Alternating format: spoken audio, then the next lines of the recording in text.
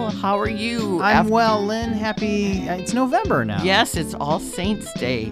Yay. And then that's All Hallows Eve is the eve of the hallowed day of All Saints Day.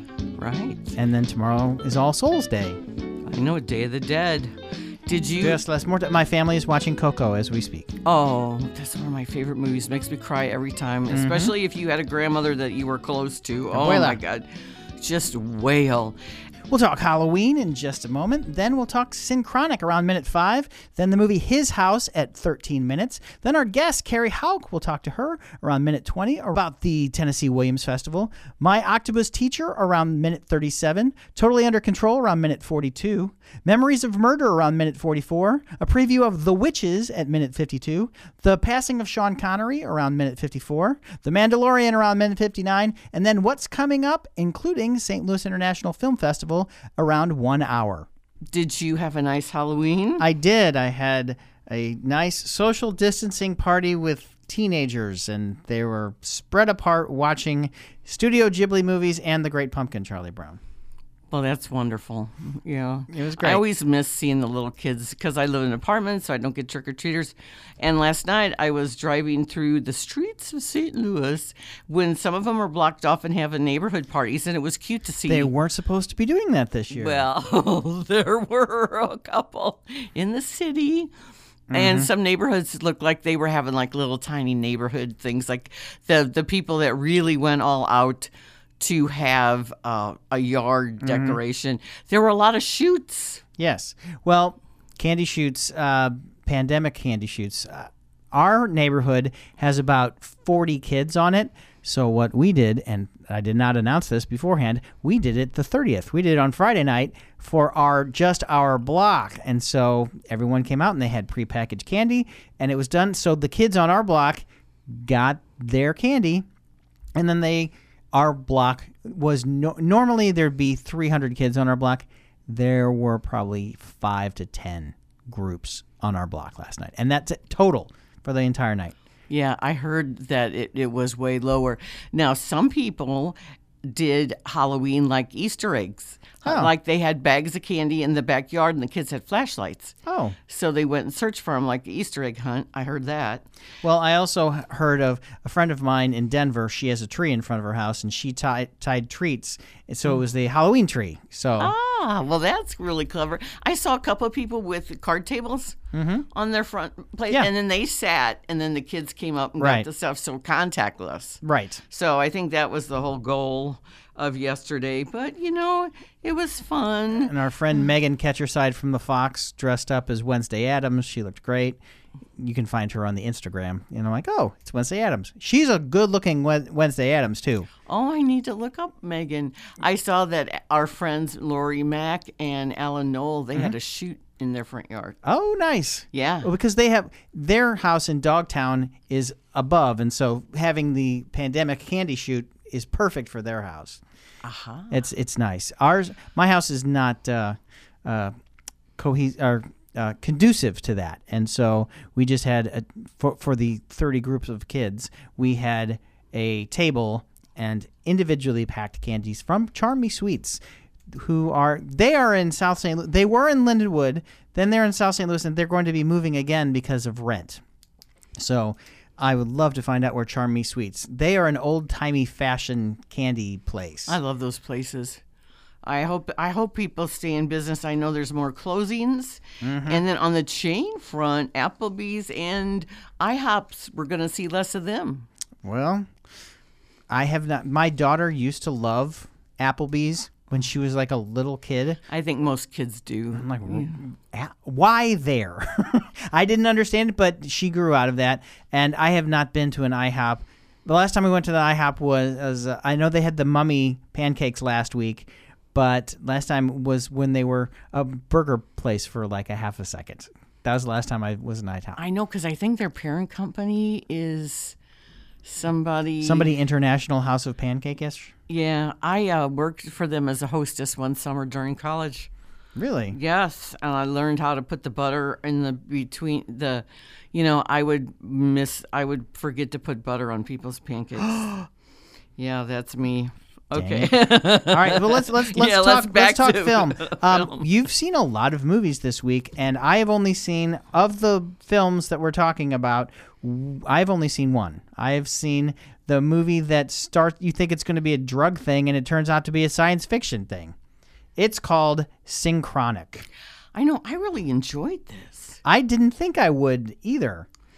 And I did. I liked the chemistry between Jamie Dornan and Anthony Mackie. And you forget that Anthony Mackie can do a lot of things. He can be an amazing heavy, he can be a superhero, and he can just be a regular Joe, which he is in this movie. Anthony Mackie is a multifaceted actor. I love it when he plays really dark, though, because he is a badass-looking mobster or gangster or whatever. But I really enjoyed him in this. I know. This was different. That's why it caught me by surprise. First of all, as you know, and I've said many times, I love movies that immerse us into a different world, an atmosphere, and a location. And New Orleans is great for that. But this isn't the Mardi Gras, Bourbon Street touristy. No. New Orleans. This is a New Orleans we never see. Not Right. even like Treme. This is more, you don't really see, because New Orleans has landmarks, and one of the weird things about New Orleans is all their cemeteries are above ground because it's swampland, Right. and they actually touch on that in this because it's creepy, but it doesn't start. You don't know what kind of. We're telling you what kind of movie this is. If you go into this movie blind, like our friend from Real Spoilers, Kevin, who does not see trailers or anything, if you go into this, you don't know what kind of movie you're going to get for at least 15, 20 minutes. I know. The first part of it really hooked me. And I haven't heard these directors, Justin Benson and Aaron Moorhead. And this is their fourth film. And apparently they trademark in having more depth to their sci-fi horror movies. They have relationships. And this is why this buddy relationship between these BFFs, Jamie Dornan and Anthony Mackie, they play paramedics, and most of their night is going around giving Narcan to overdoses. ODs, yeah. This Justin Benson, they did that movie VHS. That was the movie that I first heard about them. Sorry to cut you off. No, I'm glad you said that, because they keep talking about The Endless. Oh, they made The Endless, and I've never seen or heard of The Endless, so I need to look that up. But I really like these guys' style, because at first it just hooks you in because it's a designer drug. Well, first if you're talking like a TV show, the cold open before the credits is this weird drug trippy where you don't know what's going on. This random couple takes this synthetic drug, because before, of course, you're an omnipresent movie viewer. You see them take this drug, and then they start tripping, and you just think it's in their head, and it is not necessarily in their head, and it sets up a weirdness, but you don't know if this is going to be an anti-drug. Well, these guys OD, and this is a tale about opioids. No, it makes a left turn and goes very sci-fi right after that.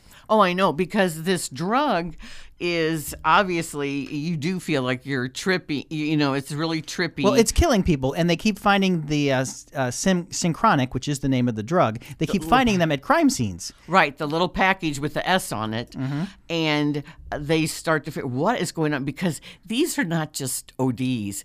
These are gruesome, grisly deaths. Why did you stab your boyfriend? And then, since the other person is also on a drug, they're not getting any straight answers about them, which is weird, because some people, all right, I've just figured out what happened, because they're standing at different spots, and so each of them has a different trip. The rules of Synchronic are very specific yet arbitrary at the same time. So you have Stevie, played by Anthony Mackie. He's the ladies' man. And you have Dennis, who's married and has 2 kids, a baby, a late-in-life child, and a teenager. Yes.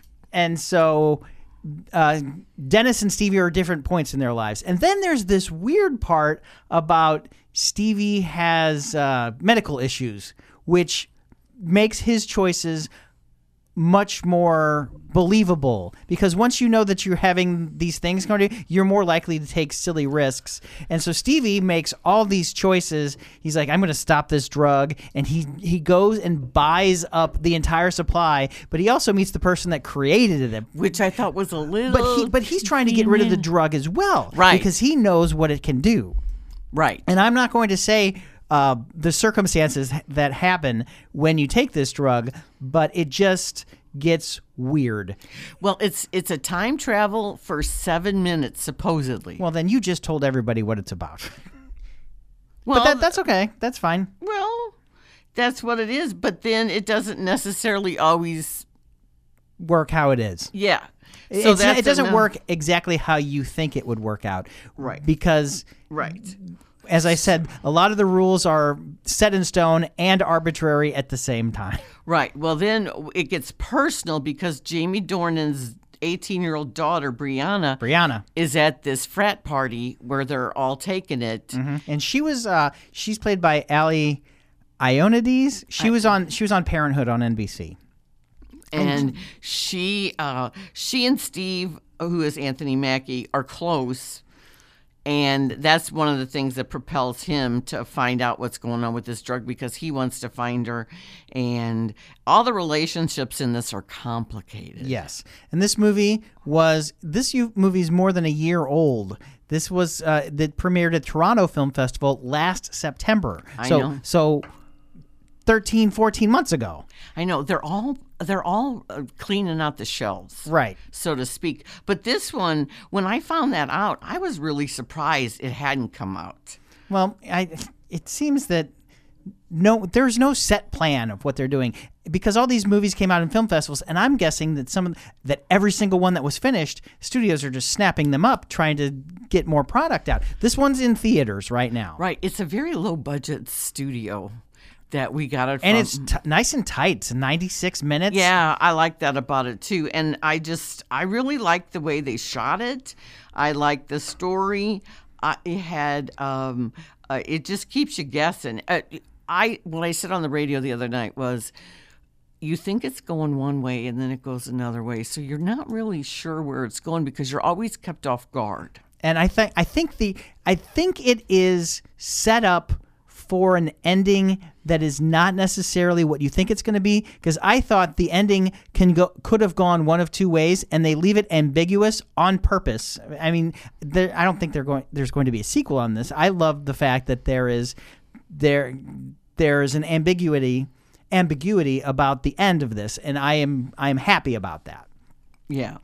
So I gave it a B. I liked it. I liked it way more than I thought I would. And then there's 2 movies. This is the time where we see a lot of mystery, horror, thrillers, suspense. And like all the Blumhouse stuff. Right. Which is getting big push. Huge push now. And so I was really happy. I was able to preview the Netflix movie, His House, which started Friday. And I encourage everybody to see it because it's so different. It's very original. It premiered in Sundance, but Netflix bought it before Sundance. Oh, really? So they didn't have to have unseen. I know. They didn't have to have a bidding war. Okay, first-time writer-director Remy Weeks. He's British.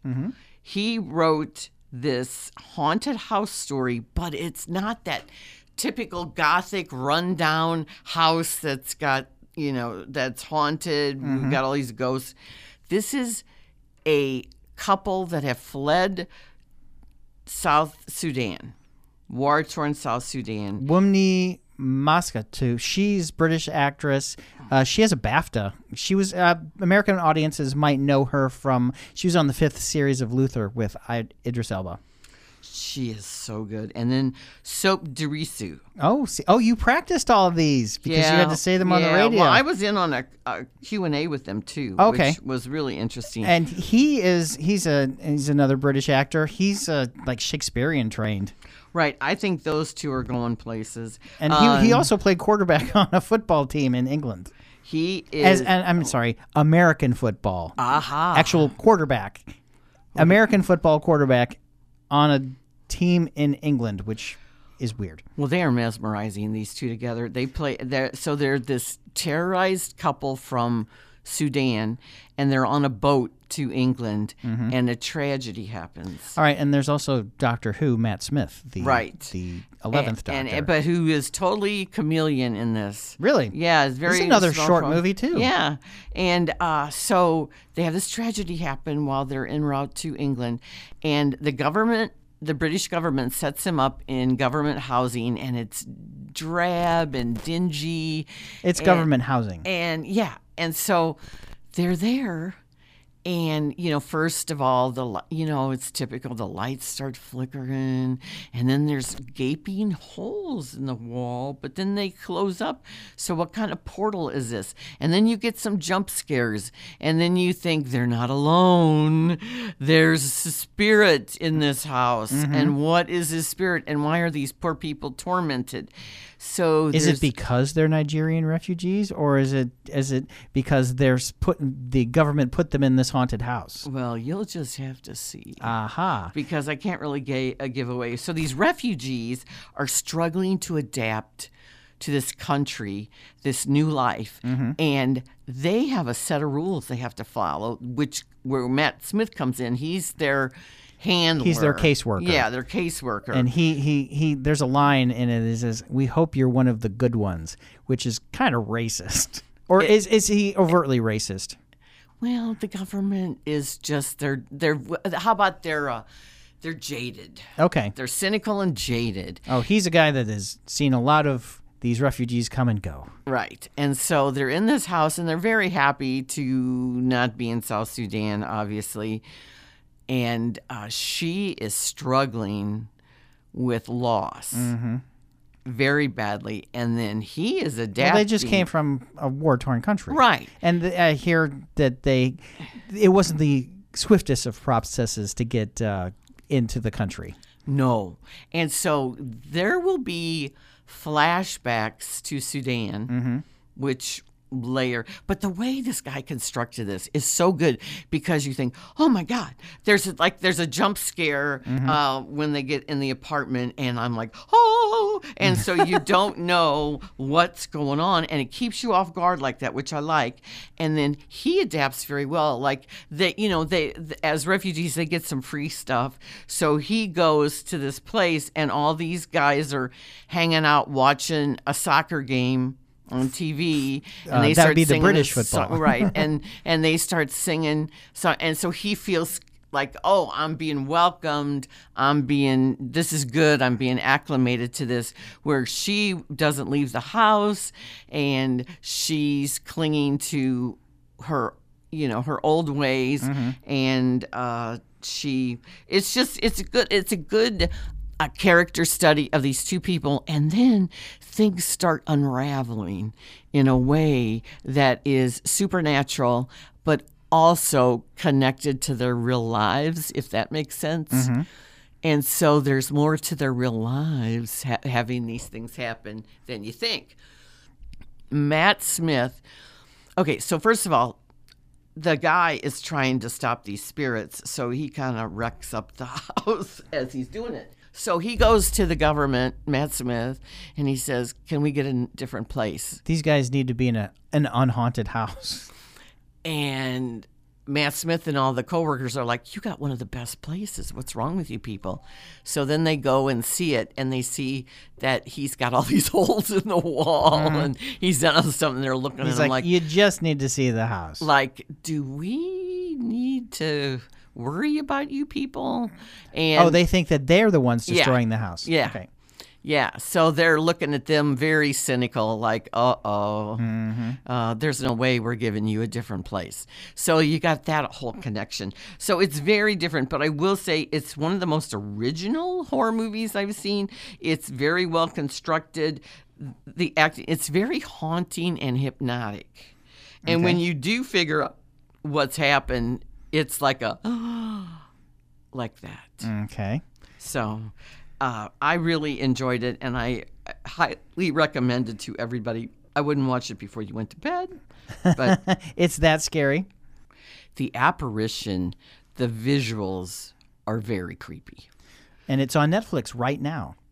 Yes, and it's very gritty, haunting, hypnotic, and harrowing. His House on Netflix. Is that not? And now we welcome our guest, legendary St. Louis legend casting director, Carrie Houck. Carrie, welcome to the show. Well, it's so good to be here, Lynn. What a beautiful day we're finally having. Yes, and Happy fall. Happy fall. And I've been telling Carl, the intern here, about how wonderful the Tennessee Williams Festival is every year, and I look so forward to it. And you've had to undergo many changes this year, so tell us what's happening this week.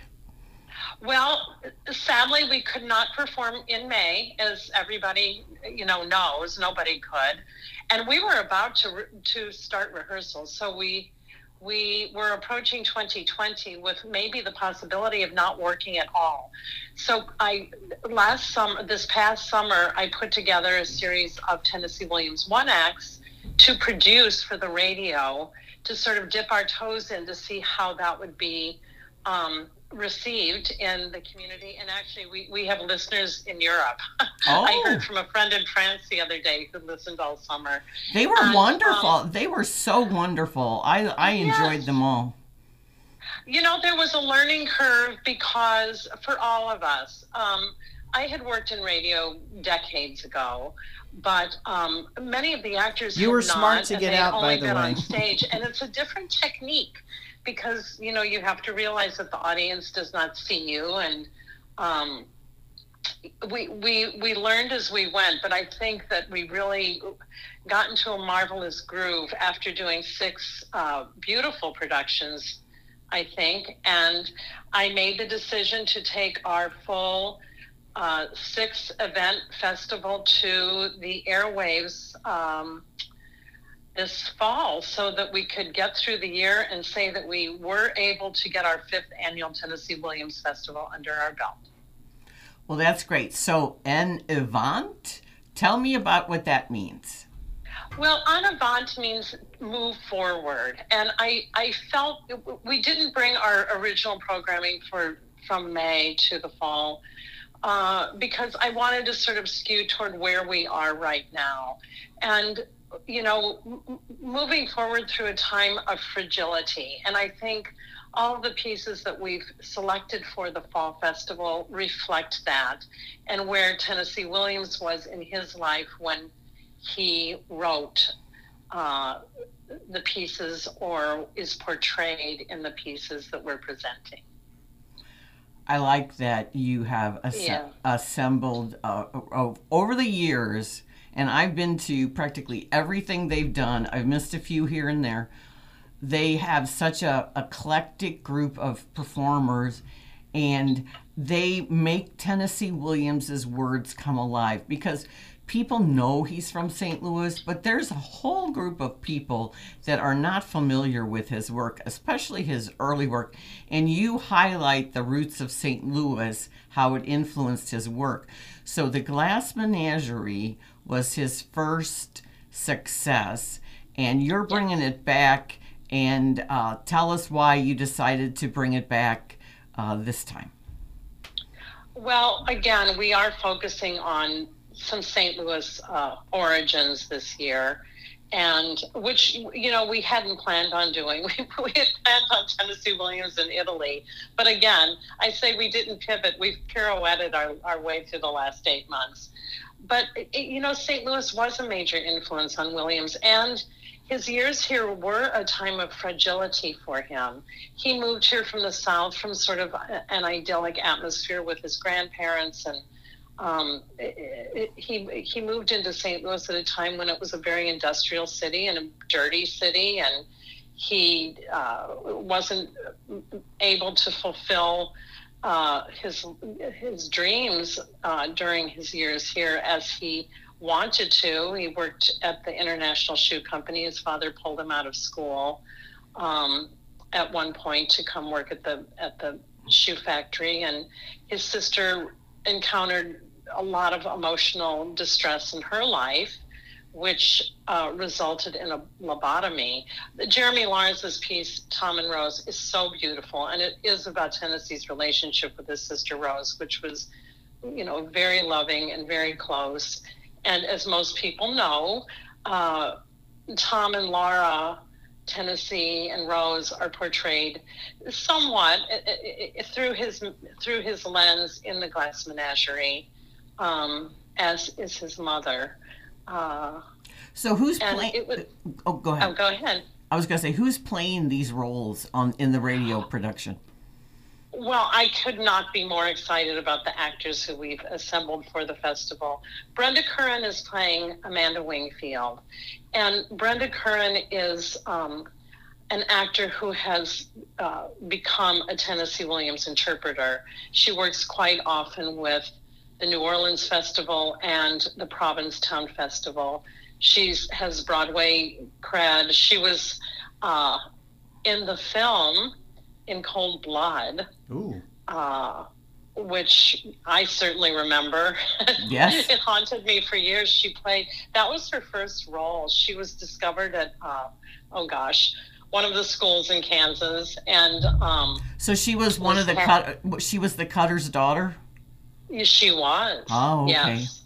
She's been in The World According to Garp, and she is, she really understands Tennessee Williams language. And doing these on the radio, that was so critical, that the actors were really able to bring his words to life just through their voices. We have Bradley Tejeda playing Tom, and he was in The Lady of Larkspur Lotion with us at the beginning of the summer. He does not live in St. Louis. I found him at the Shakespeare Festival in 2019. He was in Love Labor's Lost, and I was really taken with his work. So we have become friends, and I think he'll be part of the fiber of our company for years to come. Elizabeth Teeter, who is a St. Louis resident. Well, she hadn't been. She was born and raised here. She wasn't born. Yeah, I guess she was born here. Her parents, Lara Teeter and Kristen Teeter, are dancers. Lara's got a lot of Broadway credits. And a Tony nomination. Run the musical theater program at Webster a number of years ago. And she has been in 3 Broadway plays. Yes, she has. And, sadly for her, she was not able to open in the play she had begun rehearsal on, and I'm not at liberty to say what that was, and hopefully she'll get to go back to it. And she was about to start school in New York this fall, but because they went online, she opted to stay in St. Louis for the fall. And, again, sad for her, but boy, lucky for us. She did 2 of our 1X this summer. Great. Mr. Paradise and This Property is Condemned. And I told her years ago, she did a reading for me with her dad, actually for Mr. Paradise, I think 4 years ago at the festival. And I told Lara that evening, I said, your daughter is going to play Laura Wingfield for me one day. And here it is. And boy, again, she was born to play the role. And then Shawnery Kingsford is our gentleman caller. Aha. She has such poise at her age and such emotional depth at her age, I think. Yeah, and she's an utter pro. But you could chalk that up to her years in New York. But I cast her. She was a little girl at the New Jewish Theater. I think she was only about 7, 8, 9 years old, and she was a pro then. I mean, I think it's just in her bones, in her fiber from her family. Right, she's a natural. Such a great family. And I'm sorry, I talked over who's the gentleman caller. Shawnery Kingsford, and he was in The Night of the Iguana in our 2019 festival. Webster Conservatory grad. He is residing in Branson right now on a show there. So we had our rehearsals via Zoom for all of the plays, as we did all summer. And I purposely chose plays of no more than 4 people, all the others either 1 or 2, so that when we recorded, everyone was in their own studio. we were able to, abide by all of the rules that we're all living with right now. And I'm going to give a shout out to SAG-AFTRA, our union. We usually work under Actors Equity on the stage, but because this was radio, we worked with SAG-AFTRA, and they were just so gracious in the way, we handled unknown waters, really, producing radio plays. So, and it's available. Very good experience. It's available on 107.3, the Art Station in St. Louis, which is also Yes. KNOU HD2 on 96.3-2. If you have HD Yes, radio. and if you don't have a proper radio, you can listen to it through radio.com. Yes. And also we'll be streaming them for 2 weeks through November 22nd if you miss the air dates. Oh, okay. Well, And that's good, because Yeah. I tended sometimes at 5 o'clock on Saturdays, I would be there, and then sometimes I wasn't, and then I could find them later. So I really like that aspect that you don't have to be right in, I say right in front of radio, but, in front of your computer at a certain time. And you can also Well, go to... but a lot of people are making an evening of it, and we have 4 full evenings of programming starting Thursday, November 5th. And I figure people are going to have election fatigue by then. And Yeah. it's sort of fun just to sit around as a family or with whatever friends you're with right now and, listen to a play. It's something that people did a long time ago. And they're fully produced. These are not readings. I mean, you will Right. feel like you're there with the Wingfields. We have a play about Lorette Taylor, and who played Amanda Wingfield originally, on opening night with a young Tennessee Williams in her dressing room. And Carrie Ely is portraying Lorette gorgeously. Oh, and again, wonderful. Bradley Tejeda is playing young Tennessee. We sort of wanted that crossover with the 2 plays. Well, Carrie Ely is just fabulous, one of the best actresses in St. Louis. Carl, you were going to say something about the... You can find everything at twstl.org. Find everything. Yes, the full schedule, and then again, they're streaming through November 22nd. And also, probably by tomorrow, end of day, we'll have the full program. And it is just like our normal printed program, but it will be online this year. Yeah. One of my favorite plays that wasn't actually part of the Tennessee Williams Festival, but it was part of the Grand Center Theater Crawl, which is always around 4th of July, and I love it, and it didn't get to happen this year. They did a play that has a local connection. So, Carrie, tell us about that one. Well, yes, we did it at the Theater Crawl, and this year we're doing it on the airwaves. It's called You Lied to Me About Centralia. And the gentleman caller, the premise is John Guare wrote the play, by the way. He's such a great writer. Oh, I love John Guare. He imagines what happens when the gentleman caller leaves the Wingfields dinner. And he mentions in the Glass Menagerie he's going to pick up his fiancée Betty at the train station on Del Mar. I used to pick up my Aunt Vi there when she'd come in from Chicago when I was a kid. Anyway, he goes to pick up Betty, and she's had quite a day visiting her uncle. I'm not going to tell you too much because... Spoilers. spoiler. But it's such a fun play. I'm sorry? I said it's such a fun play. I encourage everybody to see It is this. such a fun play. It's short and sweet, and it's part of we're actually, the first time we run it, it will be immediately following the Glass Menagerie a week from today. Oh, okay.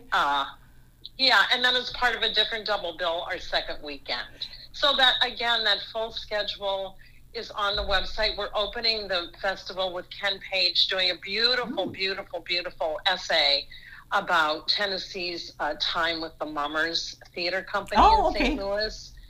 And then we follow that with Tom and Rose with Jeremy Lawrence. And then Friday night, Jeremy does another one-man show about Tennessee's relationship with his father, which was very challenging for him. And they're both such glorious pieces. Really, give them a try because they're so interesting. And Jeremy is such a marvelous interpreter of Tennessee. We've had him here a few times. I know, and he's very good. I just think it's really good that you are offering such varied material and that you've made lemonade out of lemons. Yeah. And you know, one other thing, we put all of our panels, they will be, we did them in Zoom recordings, and there were scholars from all over the country, the best of the best. They will be put on our website. I guess we won't make that live until Thursday.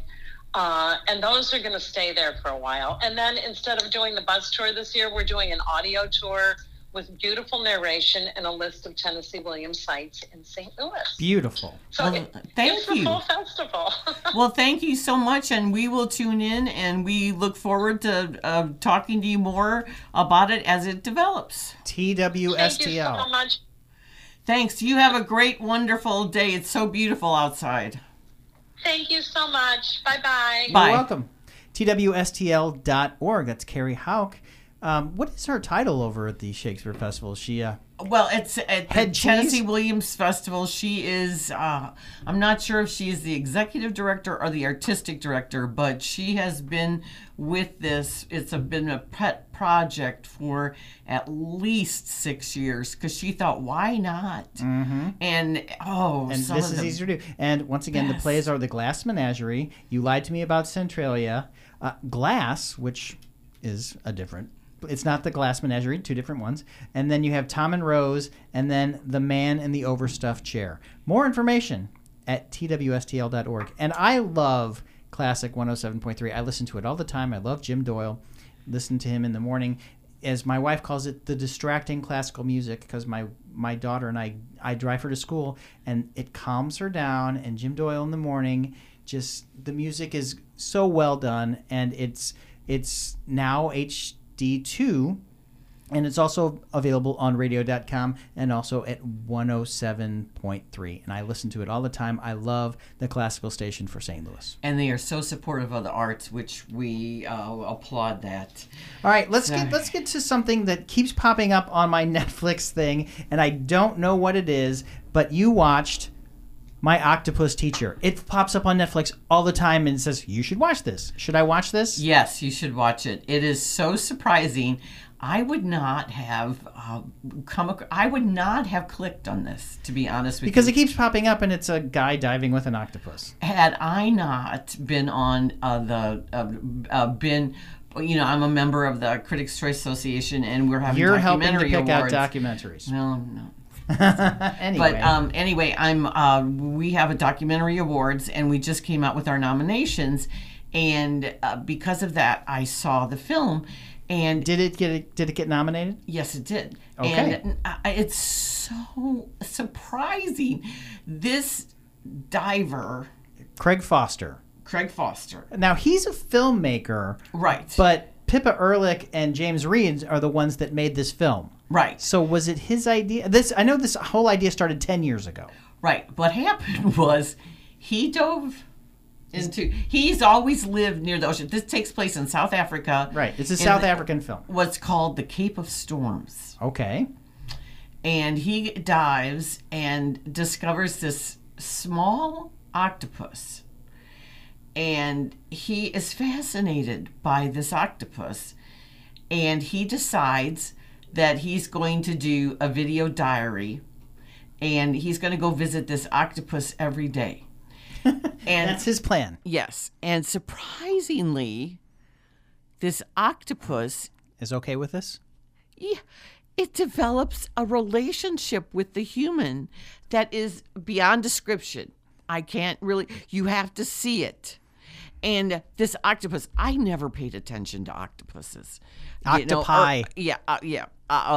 Ursula in The Little Mermaid, is yeah. about as much as I know. And that's not real. I know.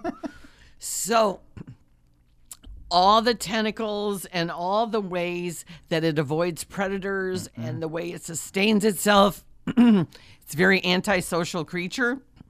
There are lots of sharks in this area, too. Yes, pajama Sharks are all which over this I area. never heard of, and that's the predator that you have to watch out for.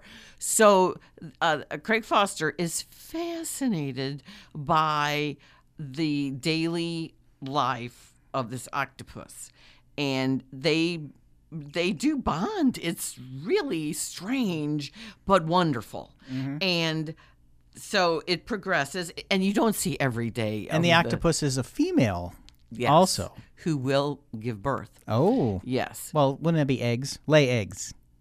Yeah. Okay. It's very different. Okay. They're mating.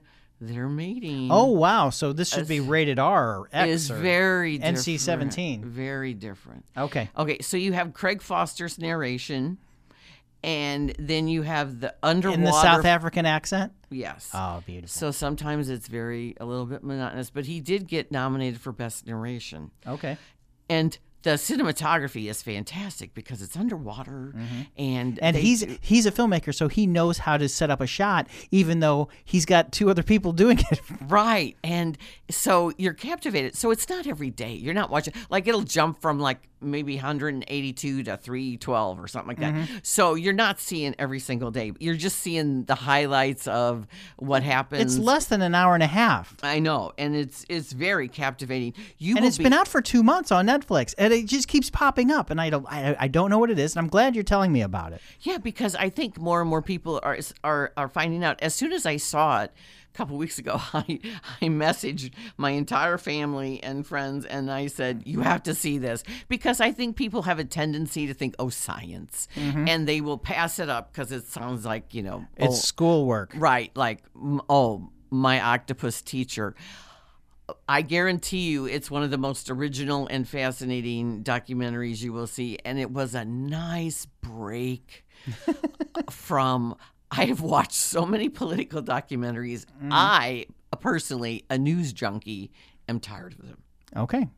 And yeah, because you and Dan and Max and all of our critic friends, you need to watch this documentary. And I said, I know I'm watching documentaries for St. Louis International Film Festival. I'm not watching any political documentaries until the election is over. And sorry, Chris, I've stopped watching the ones that are political until the election's over. Then I will watch the rest of them. I mean, I watched 9 to 5, which was not necessarily political, but it was still political. And I'm like, you know what? I'm waiting till Tuesday, and then on Wednesday, I will get back in, and I will watch all 8 of the documentaries for Sliff. But I just don't want to watch any more political. I'm politicized out, even though I'm on political radio now 6 days a week. I know. I think we do need to take a break. However, if you are, this is a political movie that is free right now, so I got to plug it. It's one of the best of the year. It's by Alex Gibney, who must have done nothing but made documentaries all year, because he did Agents of Chaos on HBO. Which is another political documentary. He did Kingdom of Silence about the murder of Jamal Khashoggi, and that's on Showtime. And he has now done Totally Under Control, which he filmed in secret for 5 months, and it's about the government bungling of the coronavirus pandemic, and it has Dr. Rick Bright, who is considered the whistleblower, and it is free if you go to neonrated.com, because it's by Neon, one of our favorite studios. Yes. And through Election Day. So you can watch it for free, but it is also on Hulu. Okay. So I had to give that plug, because free movies, you should support them. But also, this is going to be in the mix at the end of the year when everybody's doing their documentary nominations. I would suspect this will be a nomination for the Oscars, but then the Oscar documentaries are so screwy in terms of their rules, you never know. Right. Well, let's since it's Halloween weekend, let's talk about a director that I like, but I also don't like some of his movies. Memories of Murder by Bong Joon-ho from South Korea, who won Best Director and won Best Picture last year for Parasite. Now, he started out, his first American breakthrough was Snowpiercer, which I did not care for. I liked it. Well, I know, and some people did like it, but I did not care for it, especially as much as I loved Parasite. Let's talk about Memories of Murder. Well, this is different. It's 17 years old. Right. This is his second movie in 2003. It is based on a serial killer. It's a true crime story. Right, in Korea. And this was the first serial killer murders in Korea in history. South Korea. Yeah. Because we don't know about what's going on up in North Right, Korea. right. Well, no, or nor would we know. Right. Okay, and I did look these up. It took okay? place between 1986 and 1991. Right. Hwaseong is the city. Is the city. And it's a small town, and then it's in the Cheongji province. Okay. Okay, so Which is spelled Gyeongggi.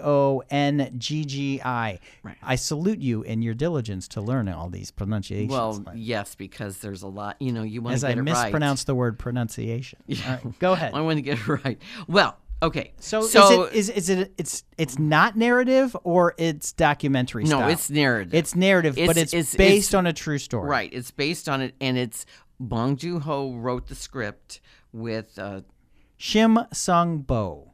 yes, and it is the reason they have re-released it. It's a remastered version from Neon. Well, it started out as a play from Kim Kwang-rim. Right. So he gets the story by credit, and then the other two get the screenplay adaptation. Right. And what Bong Joon-ho does here, it's his style emerges. You can see it. So the reason it is like, why are they bringing it back now? I'm sure because of his Oscars. Because of Parasite. We would not know about this, but also the real serial killer was just caught last year. Oh, it's kind of like the Golden State Killer. Like they did the book, and then they did the miniseries, and then they caught the guy. Right. And then also, who's that guy? The guy that killed his wife that confessed on the HBO. On not The View, It was that the Jinx. Yeah, The Jinx, which is unbelievable. And that movie, the fictional movie about all the gifts with Ryan Gosling as the serial killer. That's one of those remarkable, underrated gems that people ignore. The Jinx was Robert Durst. Durst, that's it. The Jinx was Durst. Robert Durst. Just got sentenced. Just got sentenced. Yeah. So getting back to the real case here, the first ones are in 1986, and it's a small town. And so Bong Joon-ho has constructed this as two inept detectives in this small town. They're in first of all, there's not the forensics, nor they don't have the capabilities of really being on top Not of in this 1986. case. And so they are bungling, and they are not, this is out of their depth. So Song Kang-ho, who was the dad in Parasite, who's been in most all of Bong Joon-ho's movies. Yeah, he's young, 17 years ago. Yeah, he plays one of the cops, and then Kim Ro-ha plays the other cop. And they torture people. It's very brutal. Very 24-like. Yeah, they torture people. They try to get confessions out of people, and especially this poor developmentally disabled kid. And sometimes it's really hard to watch. But Bong Joon-ho is making a point about law enforcement going That's why it's being released now. Going the wrong way. And so the chief, they get in trouble because the press learns of their torture and these really bad methods. So the chief brings in this hotshot detective from Seoul, and his real name is Kim Sang-kyung. And he is one of these detectives that is very practical. He convinces them from the get-go that we're dealing with beating people. Well, also he doesn't like that at all, and also he tells them that this is a serial killer.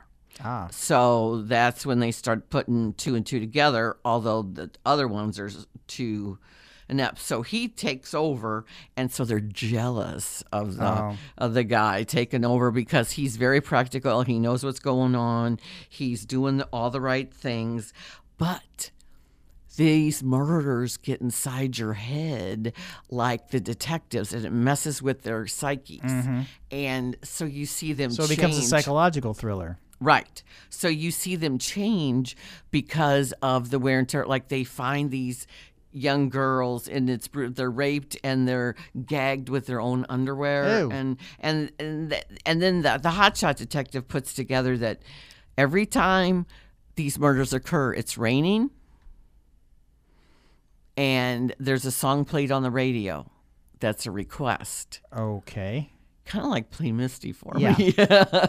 But it's very hypnotic, and I use the same words on His House.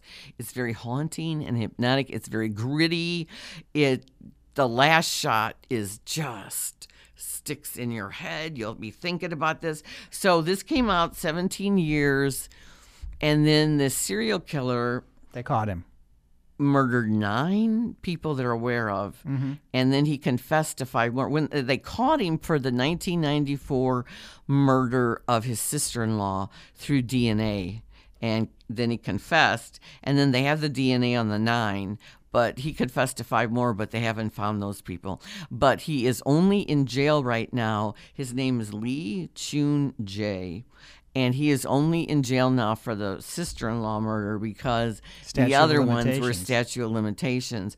But that happened in 2019, so that's why the movie is coming back. It's on video on demand. It had a Fathom event for 2 days, like 2 weeks ago. It's one of Quentin Tarantino's favorite films since he started making movies. It is fascinating. It just grabs you in the psychological things, and it's. I'm warning you, it's Violent and nasty. yes, but it's worth watching, especially if you're a fan of police procedural work and crime dramas. So it's a grittier CSI. yes, Okay. yeah, Excellent. Well, it's called Memories of Murder, and it's available now. right. And so we had to cover quite a few horror, sci-fi, thriller, mystery ones now. Now, I found out because I have never seen Hocus Pocus, and it's been playing everywhere, and I know that. And maybe I saw it and No, forgot thank it, you. But it's on Disney Plus right now for those Oh, of you. it was on Freeform for the last month. You don't no. Sorry, I'm not a fan. And you know what they're starting to bring out now that we're done with we're done with Halloween? They're starting to bring out all the Christmas specials. Oh no, Hallmark started doing Christmas movies 2 weeks ago. And Netflix is getting into it too with the Holiday. Right, Holiday is the #1 movie on Netflix right now. Hooray! So that's what's going on. And you started to watch The Witches, and then it didn't happen for you. No, maybe it was because I was tired. I started. It's on HBO, and it has a great HBO Max. cast. It's on HBO Max, not on HBO. It's on HBO Max. Right. It has a great cast, and it's from the Roald Dahl book, which I didn't read, and my kids didn't read it either. But the first part with Octavia Spencer and then a voiceover by Chris Rock, I really enjoyed it. And then they get to the hotel with the witches, who are Anne Hathaway, and then Stanley Tucci's the concierge. Who's barely in any of the trailers. Stanley Tucci is barely in the what and we know about it. unrecognizable, and it's so over the top. I was like, I'm gonna go to bed. But our buddy Chris Clark from Cinema St. Louis loved it. But then again, he loved the book. Right. So I think if you're familiar with the book, you will like it. Wasn't there another adaptation previously to that? Yes, there was. But I didn't see either of them. You know what? By the time we meet again, I will probably have watched The Witches. Do you want to say anything about Sean Connery? Yeah. Well, 90, that's a good life. And he had dementia for the last several years of his life. His wife had been taking care of him. So we didn't know, and no one knew that. Yeah, no. Nobody knew that at all. And I feel Well, the last movie he really did was League of Ordinary Gentlemen, except for some voiceover work he did here and there. right. Now, But is he your Bond? Yeah, he's my Bond. Do you think he's the Bond. He's the one that set the stage for everything. right? Now, Nothing against Roger Moore or even Daniel Craig or Pierce Brosnan or Timothy Dalton. Nothing. They're playing he set all that up. My wife's favorite James Bond is George Lazenby because she loves On Her Majesty's Secret Service, which everyone would say if Sean Connery or Roger Moore did that movie, it would be considered the best Bond film ever. But since it's George Lazenby's one and done, and then Connery even came back after that for Diamonds Are Forever. But they are saying, many people say, including my wife, that she thinks it's the best Bond film ever. And the ending is just so perfect and sad. But I do like the other ones. It depends on which one you grew up on. Yeah, but also I think both movies, like, I thought Pierce Brosnan was going to be a fantastic Bond, and then all that because stuff because of Timothy Dalton. If he would have done it when he wanted to do it, if NBC would have let him out of his contract of Remington Steele, there would have never been Timothy Dalton, and he would have gotten to do more movies besides just starting with GoldenEye. Right, which GoldenEye, I think, is the gold standard of the Pierce Brosnan thing. But then the one with Denise Richards as the physics, right? That science. I was like, oh my god! So there were ridiculous elements to some everyone. Of them. Yeah, but like with the Connery Bonds, there were running gags about him and Moneypenny and him throwing his hat on the thing, even though he barely wore a hat anywhere. They're not mentioning From Russia with Love a lot, but he did as many as anyone else has done. So right, it's just I think because he and Moore tied. I think they both did the same amount of films. I think he was the epitome because he was the first one, and he was so suave and debonair, and then he had that effortless charisma, and I think that, like you said, it set the standard. And then, but if you go back and you look at some of those films, but just like all of them, but like Skyfall, I think is one of the best Bond, and Daniel Craig when they did the whole backstory with Casino Royale again, I thought that was so good. That's brilliant. But every one of them has great elements. I did not care for and Christoph Waltz is a great villain, but I did not care for him in the last Bond. I just thought that Spectre didn't work. Yes. Now we can also remember he's Indiana Jones's father.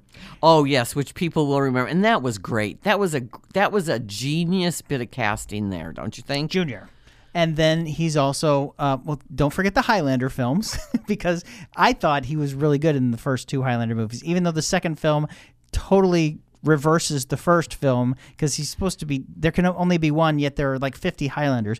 And then you also have his Oscar-winning performance in The Untouchables. Which was, I know he beat Albert Brooks in broadcast news, but you gotta give it to him for The Untouchables. So good. That movie's just so good.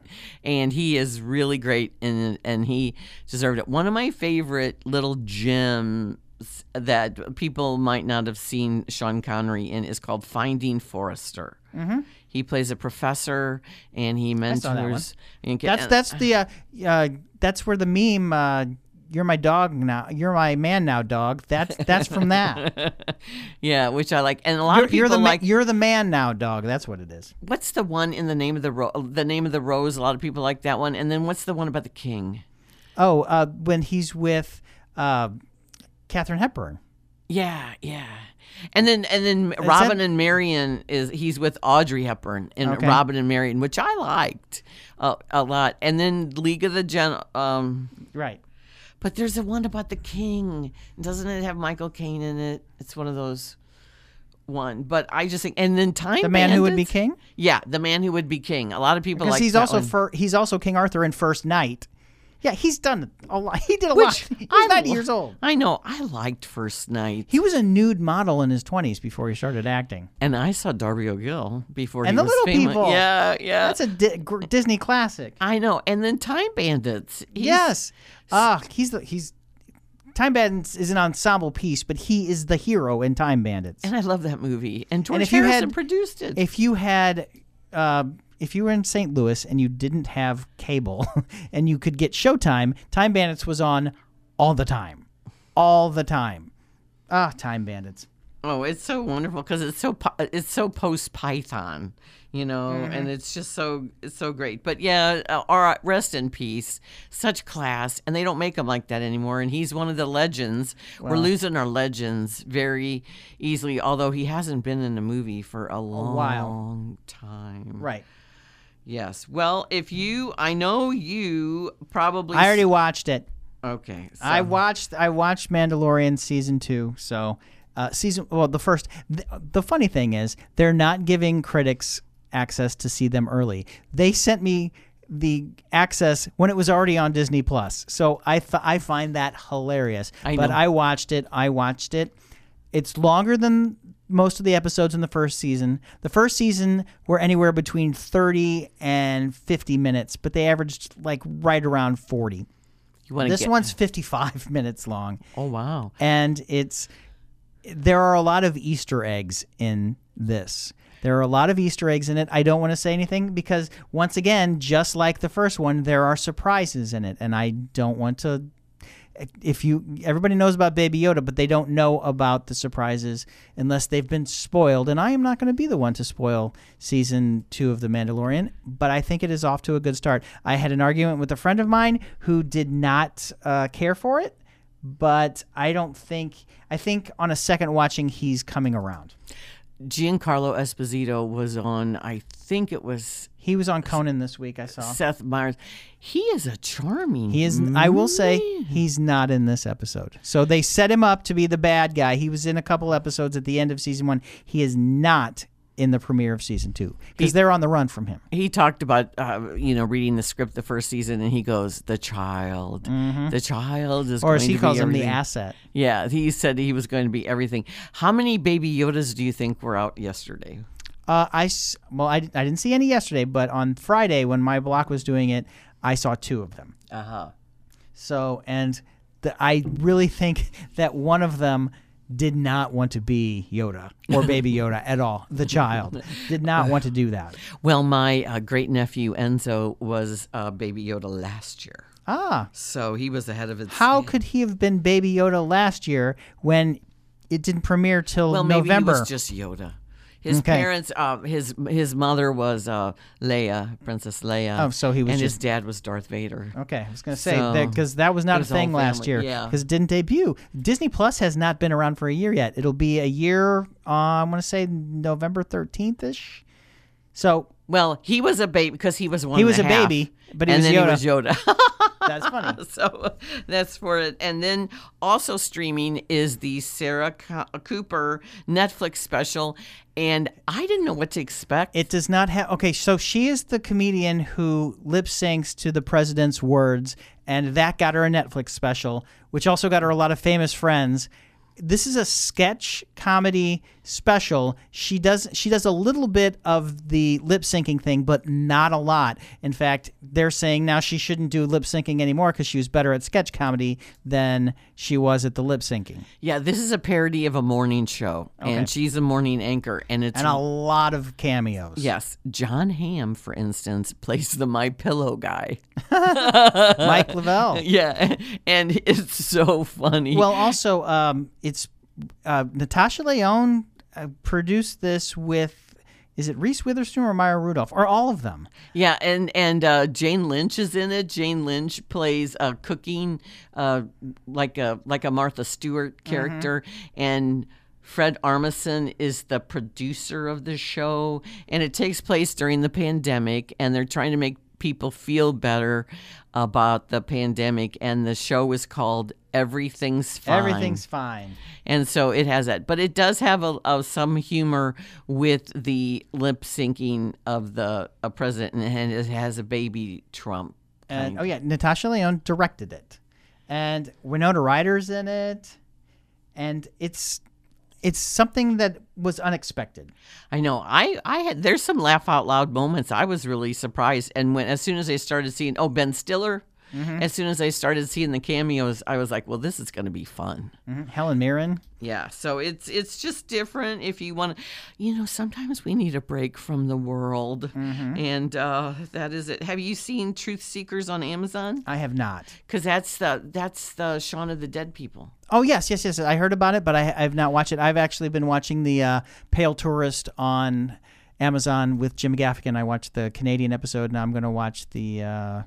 what he was originally trying to do, he was going to go to another country and then do an entire stand-up special on that country. So he did Canada, and he did one Spanish-speaking country. I'm not sure what it is because I'm not there yet, and I don't want to be spoiled by it. So they only made 2 episodes, and then he had to shut down because he's not traveling anymore, and so now he's doing this stuff for CBS Sunday Morning. But they only did 2 episodes, and it was going to be a thing, and now it's not a thing because, the world is the world. The world is the new normal. The world is the world. And so, speaking of new normal, on this Thursday, the St. Louis International Film Festival starts. I encourage everybody to go to the Cinema St. Louis site. There are so many free things that you can watch, including Ken Kwapis is doing a master class on directing that I signed up for November 14th. It's from 1 to 3, and it's free. And you get to hear about his adventures directing The Office and all these TV shows he helped launch, as well as his collection of movie comedies like Dunstan Checks In. If you want to find out about working with Jason Alexander and a monkey, you can ask Ken Kwapis. Right. And I also, as we're looking ahead, because we know what's coming Tuesday and we know what people be focused on, Monday night, the SNL election special, if you want to laugh at political skits. And Dave Chappelle is hosting. This is the first time that they've... First, it was the first time that they ever did 5 episodes in a row. Now it's the first time next week where they did 6 episodes in a row because they say it's too taxing on their writing staff to do more than 3 or 4 episodes, and then they need a break. So this time they're doing 6. Dave Chappelle is going to be the host. He was also the host after the election in 2016. And he said that I'm willing to give Donald Trump a chance if he's willing to give my people a chance. And then he regretted saying that. So he is hosting again. Well, I think everybody, I'm glad they're going to do an election, post-election one, because I think everybody's looking to them because for the humor. And John Mulaney just killed it Saturday night. As my daughter said, he's done a LaGuardia comedy bit. He did the Diner Sushi. He did the Bodega Lobster. Was it? No, I have it backwards. Bodega Sushi. Diner Lobster, and then last night it was the gift shop Underpants. Yeah, which is brilliant. If that doesn't get nominated for a song because they parody all these Broadway show tunes. He's now hosted 4 times in 3 years because he did it last year, but it was last season. So it's. My wife's like, has anybody done it twice in a year? I'm like, yes, they've done it twice in a year, but he technically hasn't done it twice in a year. He did it at the end of last season and then now this season. You can always see his influence on the sketches. He used to be a writer. Right. And then he tried out like 44 times, and stuff. So next Saturday is the Rock and Roll Hall of Fame induction on HBO. So they're going ahead with the taped version of it. So that'll be interesting. And then we look forward to a world that's post... election, and we'll get back to the holidays, Thanksgiving and Christmas, and the year-end films are going to start coming out. All right. Okay, thanks, Carl. You have a wonderful week ahead. Oh, Treehouse of Horror is tonight. And Homer is an undecided voter. Yeah. Lynn, where can they find you? They can find me in the Webster Kirkwood Times, in print and online at KTRS. With Ray Hartman every Thursday night about 10:30, and my website is poplifestl.com. I'm work in progress, and here with you, Carl. And then I'm on all the socials. You can find me at _Carl the Intern on Instagram and Twitter. I'm on the Max on Movies podcast, and you can hear me all week this week on the Annie Fry Show on 97.1 FM Talk, talking as little as about elections as I can, but it is a political show, so I will be talking all about what's going on in the world. Thank you all for listening. Bye. Stay safe, vote.